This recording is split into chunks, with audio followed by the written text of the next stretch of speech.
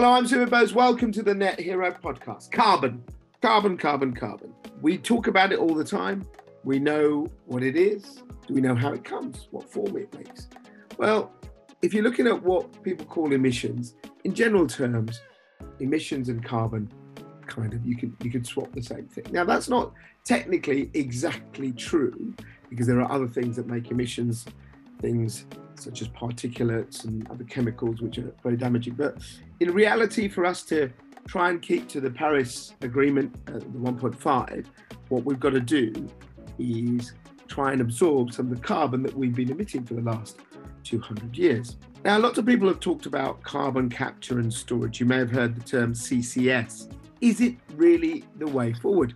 A lot of people believe it is, and a lot of people are detractors because of the amount of energy it takes and where do you put the stuff and how do you store it. The government have been flirting around with this for many years. If you remember back long enough to the days of the Cameron government, they were talking about investing £1 billion in carbon capture technology back in 2012, if I remember right. Didn't quite come off. Drax has been the big energy company has been developing biomass, and it wants to do something called BECCS, which is bioenergy carbon capture and storage. And the government seemed to be backing it, but in the recent budget, there was a bit of cold water poured on that, with them saying, we're going to just hold off on going for that project. So where does this leave us in terms of carbon capture? I personally think it still has a role to play. But as I say, there are lots of people who say, is it really worth the energy and the money that it costs to do it properly? Today, we're going to discuss that with Ian Tobin from a company called Carbon Clean. Ian, hello. How are you? I'm good, thanks. How are you? Yeah, excellent. So you're the Chief Corporate Officer at Carbon Clean. In a nutshell, what is Carbon Clean all about? Can you tell our listeners? Yeah, absolutely. So Carbon Clean has innovative technologies for capturing the CO2 component out of industrial emissions. And these, just for the listeners, the CO2 content can be a concentration of anywhere from about 5 to 20% of the gases that come out of industrial plants. So we have technology, we have process, and we have plants that we build, particularly modular plants that are easy to deploy. Through the machinery, through the solvent and the technology, we actually interact with that emission gas and we pull the carbon dioxide molecules out. We capture up to 95%. And then we take that CO2 off to be compressed, transported or stored. And that's probably it in a nutshell. The sort of principles behind that have been proven for a long, long time, many decades. Yeah. We just do it much more efficiently using our solvent and process than has been done before. So let's do basic idiot science, because I'm an idiot. So I like to hear this. So I don't know, let's take a cement works or something like that, right? Mm-hmm. And they're producing the cement. They use a lot of chemicals. They produce CO2 emissions, same as steelworks do. That stuff is normally just a mess in a mixed gas that's effluent or whatever. What do? Do you build a kind of, some sort of big hoover that sucks that all into a plant? Is it something that attaches to the flue gases? Is it a separate sort of machine? Explain, if you could, paint a picture for how this technology would work. Yeah, so if we keep it relatively simple, effectively our carbon capture plant is that it's a separate machine. And what we do is we plug into the flue gas outlet. So if you imagine a cement plant, it has a chimney effectively where these flue gases are pumped normally into the atmosphere. Yeah. So we take all of that flue gas and we pre-scrub it. We clean it up for all sorts of things that would make the carbon capture process less efficient. So other chemicals and things that we take out of that as well. So it's quite useful. It's not just the CO2 that comes out of this process. We actually clean other things out of it. And then we're left with a gas that's got this percentage of up to sort of 20% of CO2 content, depending on the industry. We will then process that flue gas and we have an exchange of the solvent. So we mix our solvent with that flue gas in our process. Yep. The solvent pulls out just the CO2 molecules. So what's left then goes either out of the chimney or goes on to be processed in other ways for other things. And then we've just got a solvent that's rich in CO2.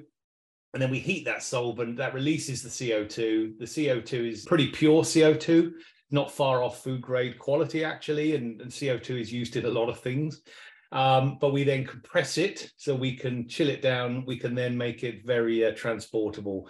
And then there's a whole raft of use cases like e-fuels that are up and coming, and various other uses. If you want to use it in food grade, you just do one simple process beyond that to make that usable, to put carbon dioxide into gas, into beer and fizzy drinks and packaged food, all these things that you read about last year or two. Yeah. There's a shortage of CO2, ironically. There's a couple of questions that obviously come to mind. Right. I did a podcast just a couple of weeks ago about e-fuels. I was very interested in those. So that's I can get that. So you got the carbon dioxide, people sort of use the hydrogen, that's clean hydrogen, you can spin that off. The solvent you're using, now obviously nothing comes without a price. So what happens to that solvent? How toxic is it? Does it have its own emission footprint? What do you do with it? Can you recycle it? Talk us through that. Yes, no, I mean, it's a pretty inert solvent. I mean, again, getting into the detail it's tricky, but the solvent is very long lasting, and our solvent particularly is long lasting.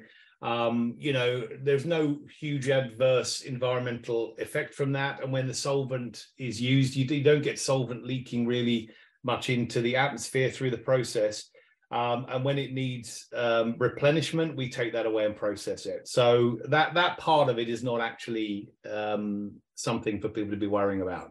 Right. And then that solvent, I mean, can you reuse it, or do you have to make a new batch? No, we make a new batch. We make a new batch of that. Yeah. Okay. So how efficient is your process? Well, I mean, we'll take out somewhere between 99 to 95% of the CO2 in the emissions. So actually, the emissions that are left have a very, very low concentration of CO2. If you think they start somewhere between, typically the average is around 12%, right? So we're going to take, you say, 93% of that 12%. So there's very little CO2 that's left in the emissions when it comes out. So that it's a very, very efficient process. Expense is the other criticism, right? People say the technology for carbon capture, yes, you can do it, but it's flipping expensive. And does it then actually stack up? So how does your technology compare in terms of the cost, profile and ratio for making it, a fiscally, dare I say the word, solvent way of doing this? No, absolutely. And this has been the problem with carbon capture, but there are a number of reasons why it's been expensive. Well, foremost is typically carbon capture plants. And I want to just give you a statistic here, actually, Sumit, because this is really important for listeners. Yeah. Industrially, we emit 10 billion tons of CO2 per annum, just from industry. Okay, that's without all of the other things like cars and everything else. Okay, 10 billion tons.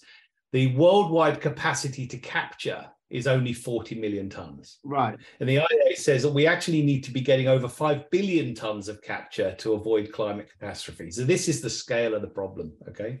Now, in terms of efficiency, when you think about the plants, and there aren't many plants that have actually been built in the world, but when you think we went to see one, I think Mongstad, I think in Norway, I think it was years ago, and that was huge. That was a huge plant working. Well, they have been, and traditionally they've been very, very large, $500 million. Correct. Huge capital expenditure, which is why I suppose they never really took off. That's right, and they take 5 to 10 years to come online, and there's a lot of risk around them. So part of reducing this is to have a more standardized modular solution, which you can produce in large volumes, because just like wind, just like solar, if you can start to produce this at scale to a standard design, the costs fall dramatically of the capital expenditure. And that's actually what we're doing. We've got a product called Cyclone CC, which is a fully modular solution, comes in different sizes. And the other interesting thing about doing that is 2/3 of industrial sites in the world actually have very little space. They're in urban, suburban areas. They have very little space where you can build a typical bespoke carbon capture plant, which is huge. So our Cyclone CC plants are 10 times smaller than a standard technology design. And so they're also mobile. We can take them back of trucks, in containers on the back of trucks, and deliver them. So we can put them in a lot more places. We can produce loads of them to a standard design and really drive the cost down. So that's part of the equation on how you reduce costs and how you then increase take up across the world's industry.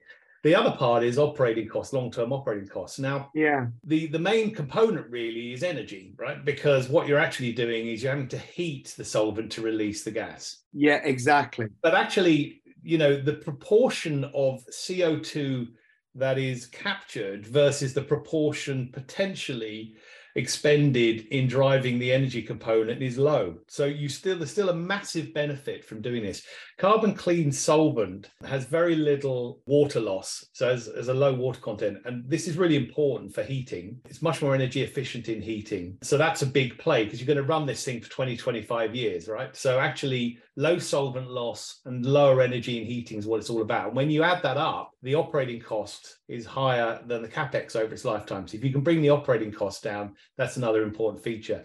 But Cyclone CC also uses, and you get this a bit from the name, instead of tall towers where we sort of drip feed the solvent to mix with the flue gas, we actually compact it all through what's called a rotating packed bed. And this is a very fast spinning, you could almost liken it to a washing machine, spins at very high revolutions. And what that does is it intensifies the way in which the solvent mixes with that flue gas. So that brings your energy cost down again, because the plant you're operating is smaller and more effective. It's funny, as we were talking, I was just having a read through. It was Mongstad, which is in Norway. We went to film it back in 2013, 2014. And unfortunately, it got cancelled. And I'm reading here about why it got cancelled. It was because of, as you said, the cost. They couldn't see the efficiencies of it. And the scale of it was so big that the investment decisions couldn't be made to make it from a test site, which was enormous anyway, to a fully running plant. Yeah. Is this the real issue that, a bit like nuclear, a bit like any big, huge capital investment? People are talking about modular reactors in nuclear, and now you're talking about this kind of system. You've got your cyclone system. It seems to me that carbon capture, in principle, sounds a good idea, but globally, it is still not something that governments feel they've got the ability to back, because unless a government backs it, as you well know, private sector won't back it. So where do you see carbon capture as a technology sitting globally in terms of its kind of the go-to method of technology to try and cut our emissions down? Well, look, it has to be a tool in the toolbox. I mean, there's a lot of ways we need to decarbonize what our footprint is in the world. And as I've mentioned, with 10 billion tons and growing of emissions from industry, you've got to capture the CO2. And to say we don't need to do it is wrong, actually. Of course, things that are really catching up now, what do you do with the CO2? And so utilization or storage is key to this. Yeah. So there's huge investment going into repurposing where we got a lot of the carbon from in the first place, putting it back into the oil and gas wells and storing it there for millennia. And in addition to that, a lot of investment now into e-fuels. And we are actually involved in a landmark project in partnership with Ørsted in Sweden called Flagship One, where we are taking the CO2 output from a biomass energy plant and using the energy from the biomass energy plant, so all green energy, to actually create an e-fuel for shipping. And we're really excited, and that project is actually commenced. It's received approval for its financials, and we're actually starting work on that this year. So this is super exciting. And I could point to a whole load of other projects like that. So going forward, utilization storage need to be partner with what we do with CO2. So that in itself creates some economic case for the capture in the first place That's what I was trying to get to, because at the end of the day, let's be honest, we've got to make money out of it, right? Because if we don't make money out of it, no one will invest in these things. And we have the double win. Either make money or neutralize the cost. I mean, that's really it. Yeah. And that's, and there's no shame in that, because nothing comes as a free lunch. So we've got to look at that. Do you think, and that's great what you're trying to do with Ørsted and all of that, but all of these things, and I've read some other articles about places around the world where they're looking at various forms of CCS technology, but it doesn't seem to have that ease of which, for example, offshore wind does, where governments go, we're going to do it, here's the funding, go for it, all right? Or solar panels. But that's because it's much newer. I mean, if you go back to when, sorry. This is the point I'm trying to get to, because I'm wondering whether, in a way, it's become, I'm probably slagging off all politicians, but is it too complex an idea to get across, right? It's very easy to say, look, there's a wind turbine, it makes clean energy. Everyone gets that. oh, that's a plant that sucks carbon out. And they go, what do you mean? Well, I think it's actually a relatively simple message. We're pumping a lot of CO2 into the atmosphere from our industry. And if we want to meet carbon reduction targets, we need to stop pumping that into the atmosphere. It's relatively simple in my view. I think, just like solar, just like wind, a lot of people were naysayers when they were first launched. It was vastly expensive, yes, wouldn't work. We should do other things like nuclear only. But look at it now. I mean, and what's created that is the cost being driven down. And this is really what we need to do with CO2. Yeah. But you do that by standardization. I mean, the mass production of wind, the mass production of solar that's driven the cost down. The same is actually going to happen with the electrolyzers for hydrogen. They're very expensive now because we don't make a lot of them. But when you make a lot of something, it's a lot cheaper. Yeah. I mean, the government is up for it, right? The government's net zero review said CCUS is a priority for the government. And I know that, I've got some people I know quite senior in working in BERS, NERS, whatever it's called now, DNERS, and they get it.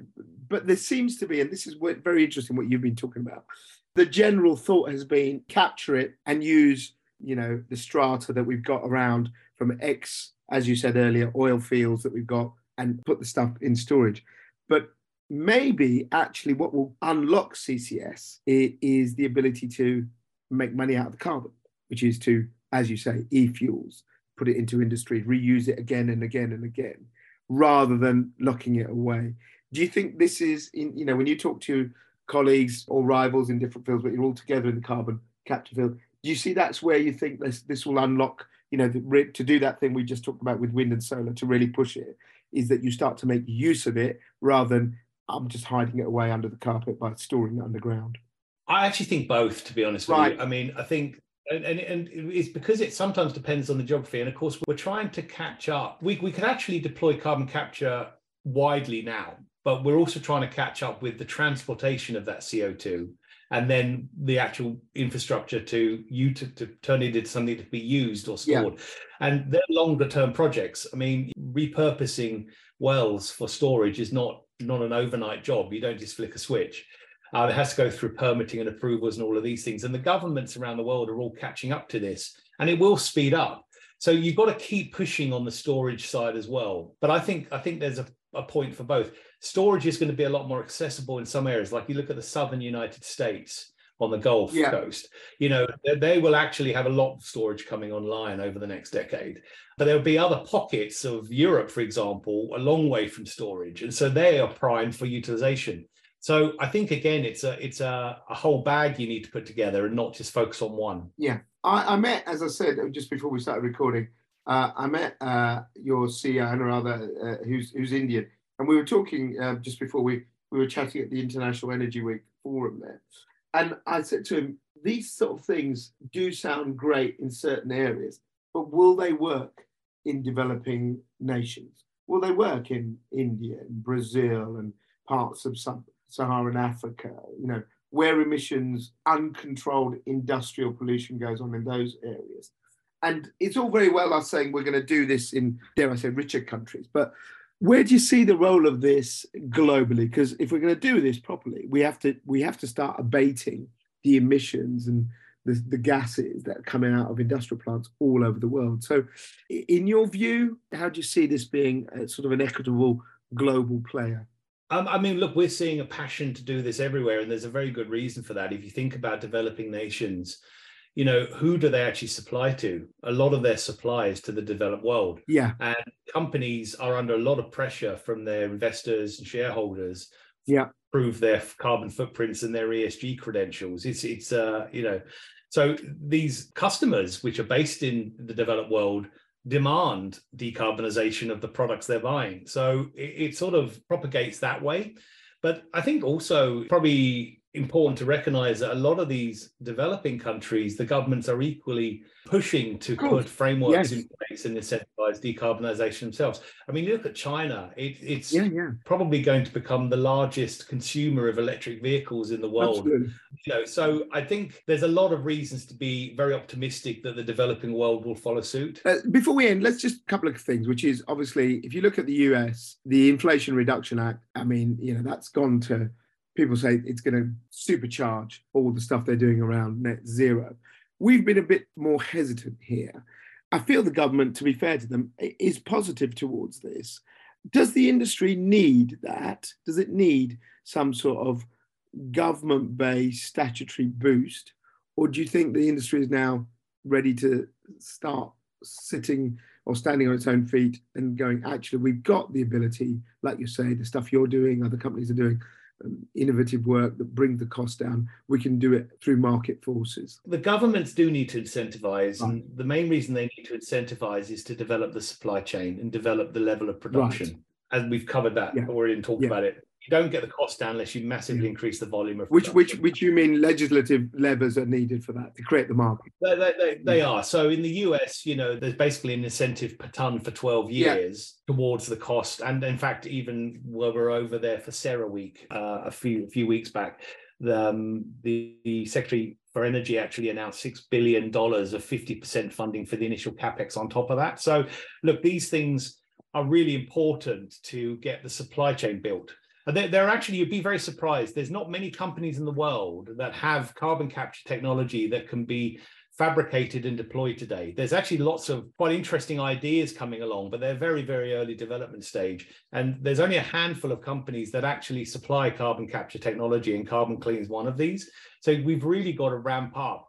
All of us have really got to ramp up production to a huge degree to try to capture 5 billion tons a year of this stuff. Yeah. What the government needs to do is figure out, how do I, massively boost demand, and as a result of that, massively boost supply, whilst recognizing that the growth in demand and the matching of supply will take 5 to 10 years. So what do I do to bring those together? I need to incentivize against the cost for that period of time. And this is what the Inflation Reduction Act does so well, because of the up to 85 cents per ton, $85 per ton that it actually contributes to this. So I think the UK is following a slightly different path. They're following more of a cluster path, which is an interesting pathway. Let's invest in very large scale capture projects and storage. But the UK is doing that also for job reasons. Where these plants are generally other places that were in the fossil fuel world and have been devastated in terms of employment. So huge swathes of the northeast, places like that, Hull, all of that. So I could see why they're doing it. Do you think it's a different way of doing it? Do you think it will do the same thing as the Inflation Reduction Act? Well, look, it is an interesting way. I mean, you're right near where you can pump this stuff off into the North Sea for long-term storage. Yeah. And typically they're looking where there's a whole cluster of industries and you can gather all the CO2 in one place and pump it offshore. So there's nothing particularly, wrong with the thinking there. But of course, the process is very much detailed one-by-one negotiations for each project. The government is doing the selection of these projects. The government is putting all its eggs in a couple of baskets, I suppose. The difference with things like the Inflation Reduction Act, and indeed what Canada are doing and what the EU are looking at doing, is they're just saying, everybody come to the party, right? Here's an incentive for anyone who wants to get into carbon capture to buy it and supply it. And you're going to get probably a much more rapid scaling and ramping up of carbon capture technologies and supply chains, and bring the cost down through that approach. Yeah, do you feel we'll be left behind a bit, Ian? Well, we're encouraging the government to look at a wider approach to it, because the UK government, does want, quite rightly, to develop the supply chain for carbon capture technology in the UK. But in order to incentivize that, you've got to have customers for it in the UK. Now, they're not really doing much. They're not really, with their cluster approach, doing a lot in that vein, because they're focusing on a few key projects that they're selecting. Yeah. Whereas in the US, if they can incentivize hundreds and potentially thousands of projects through the Inflation Reduction Act, that's where you would manufacture. And I do worry a little, just like wind, that we actually can be great innovators in this space, and we're very grateful to the UK government. They actually, we founded in India actually as a company, but in 2012 we relocated to the UK based on funding and investment from the UK government. We're a great innovative nation, and we're very passionate to see us actually become the supplier of that as well. Yeah, absolutely. Before we go, I do this nearly on every podcast. People are probably bored of it, but I do like to do my little time machine. So 2030. In fact, no, let's give you a bit more time. Let's go 2040. Have we got clusters of carbon capture plants sitting next to our factories? Are we absorbing a good chunk of the carbon we're emitting? Where do you see it? I'm very confident that by 2040, it will be quite a different landscape. I think there will be substantial transportation networks and infrastructure in place that smaller plants in more diverse locations can plug into or put their CO2 into. I think there'll be more innovative uses and reuses of CO2. As I said, e-fuels, I think, is going to become a huge part of how we power our ships and jets and so forth. So I am optimistic of that, and I think there'll be a lot of storage available at that time where we don't want to reuse the CO2. So yes, I think by then I would expect it to be where probably wind will get to in the next 5 to 10 years, that it's just everywhere. Right, bold, a good vision to end on. Ian, thank you so much for joining us on the Net Hero podcast. Thank you. It's been a pleasure talking to you. Help! Can I control energy costs for my business? How do I electrify my transport? Is cutting emissions hard? What is carbon negative? You'll get the answers to all these questions and more at the Big Zero Show on the 20th of June at the CBS Arena in Coventry. Register for your free ticket now. Big names, big opportunities. BigZeroShow.com. You've been listening to the Net Hero podcast with Sumit Bose from Future Net Zero. Visit our platform for all things net zero. And if you or your business is doing great things on the path to net zero and want to be featured on the podcast, email nethero@futurenetzero.com. Follow us on social media. FutureNetZero.com. Better business, better planet.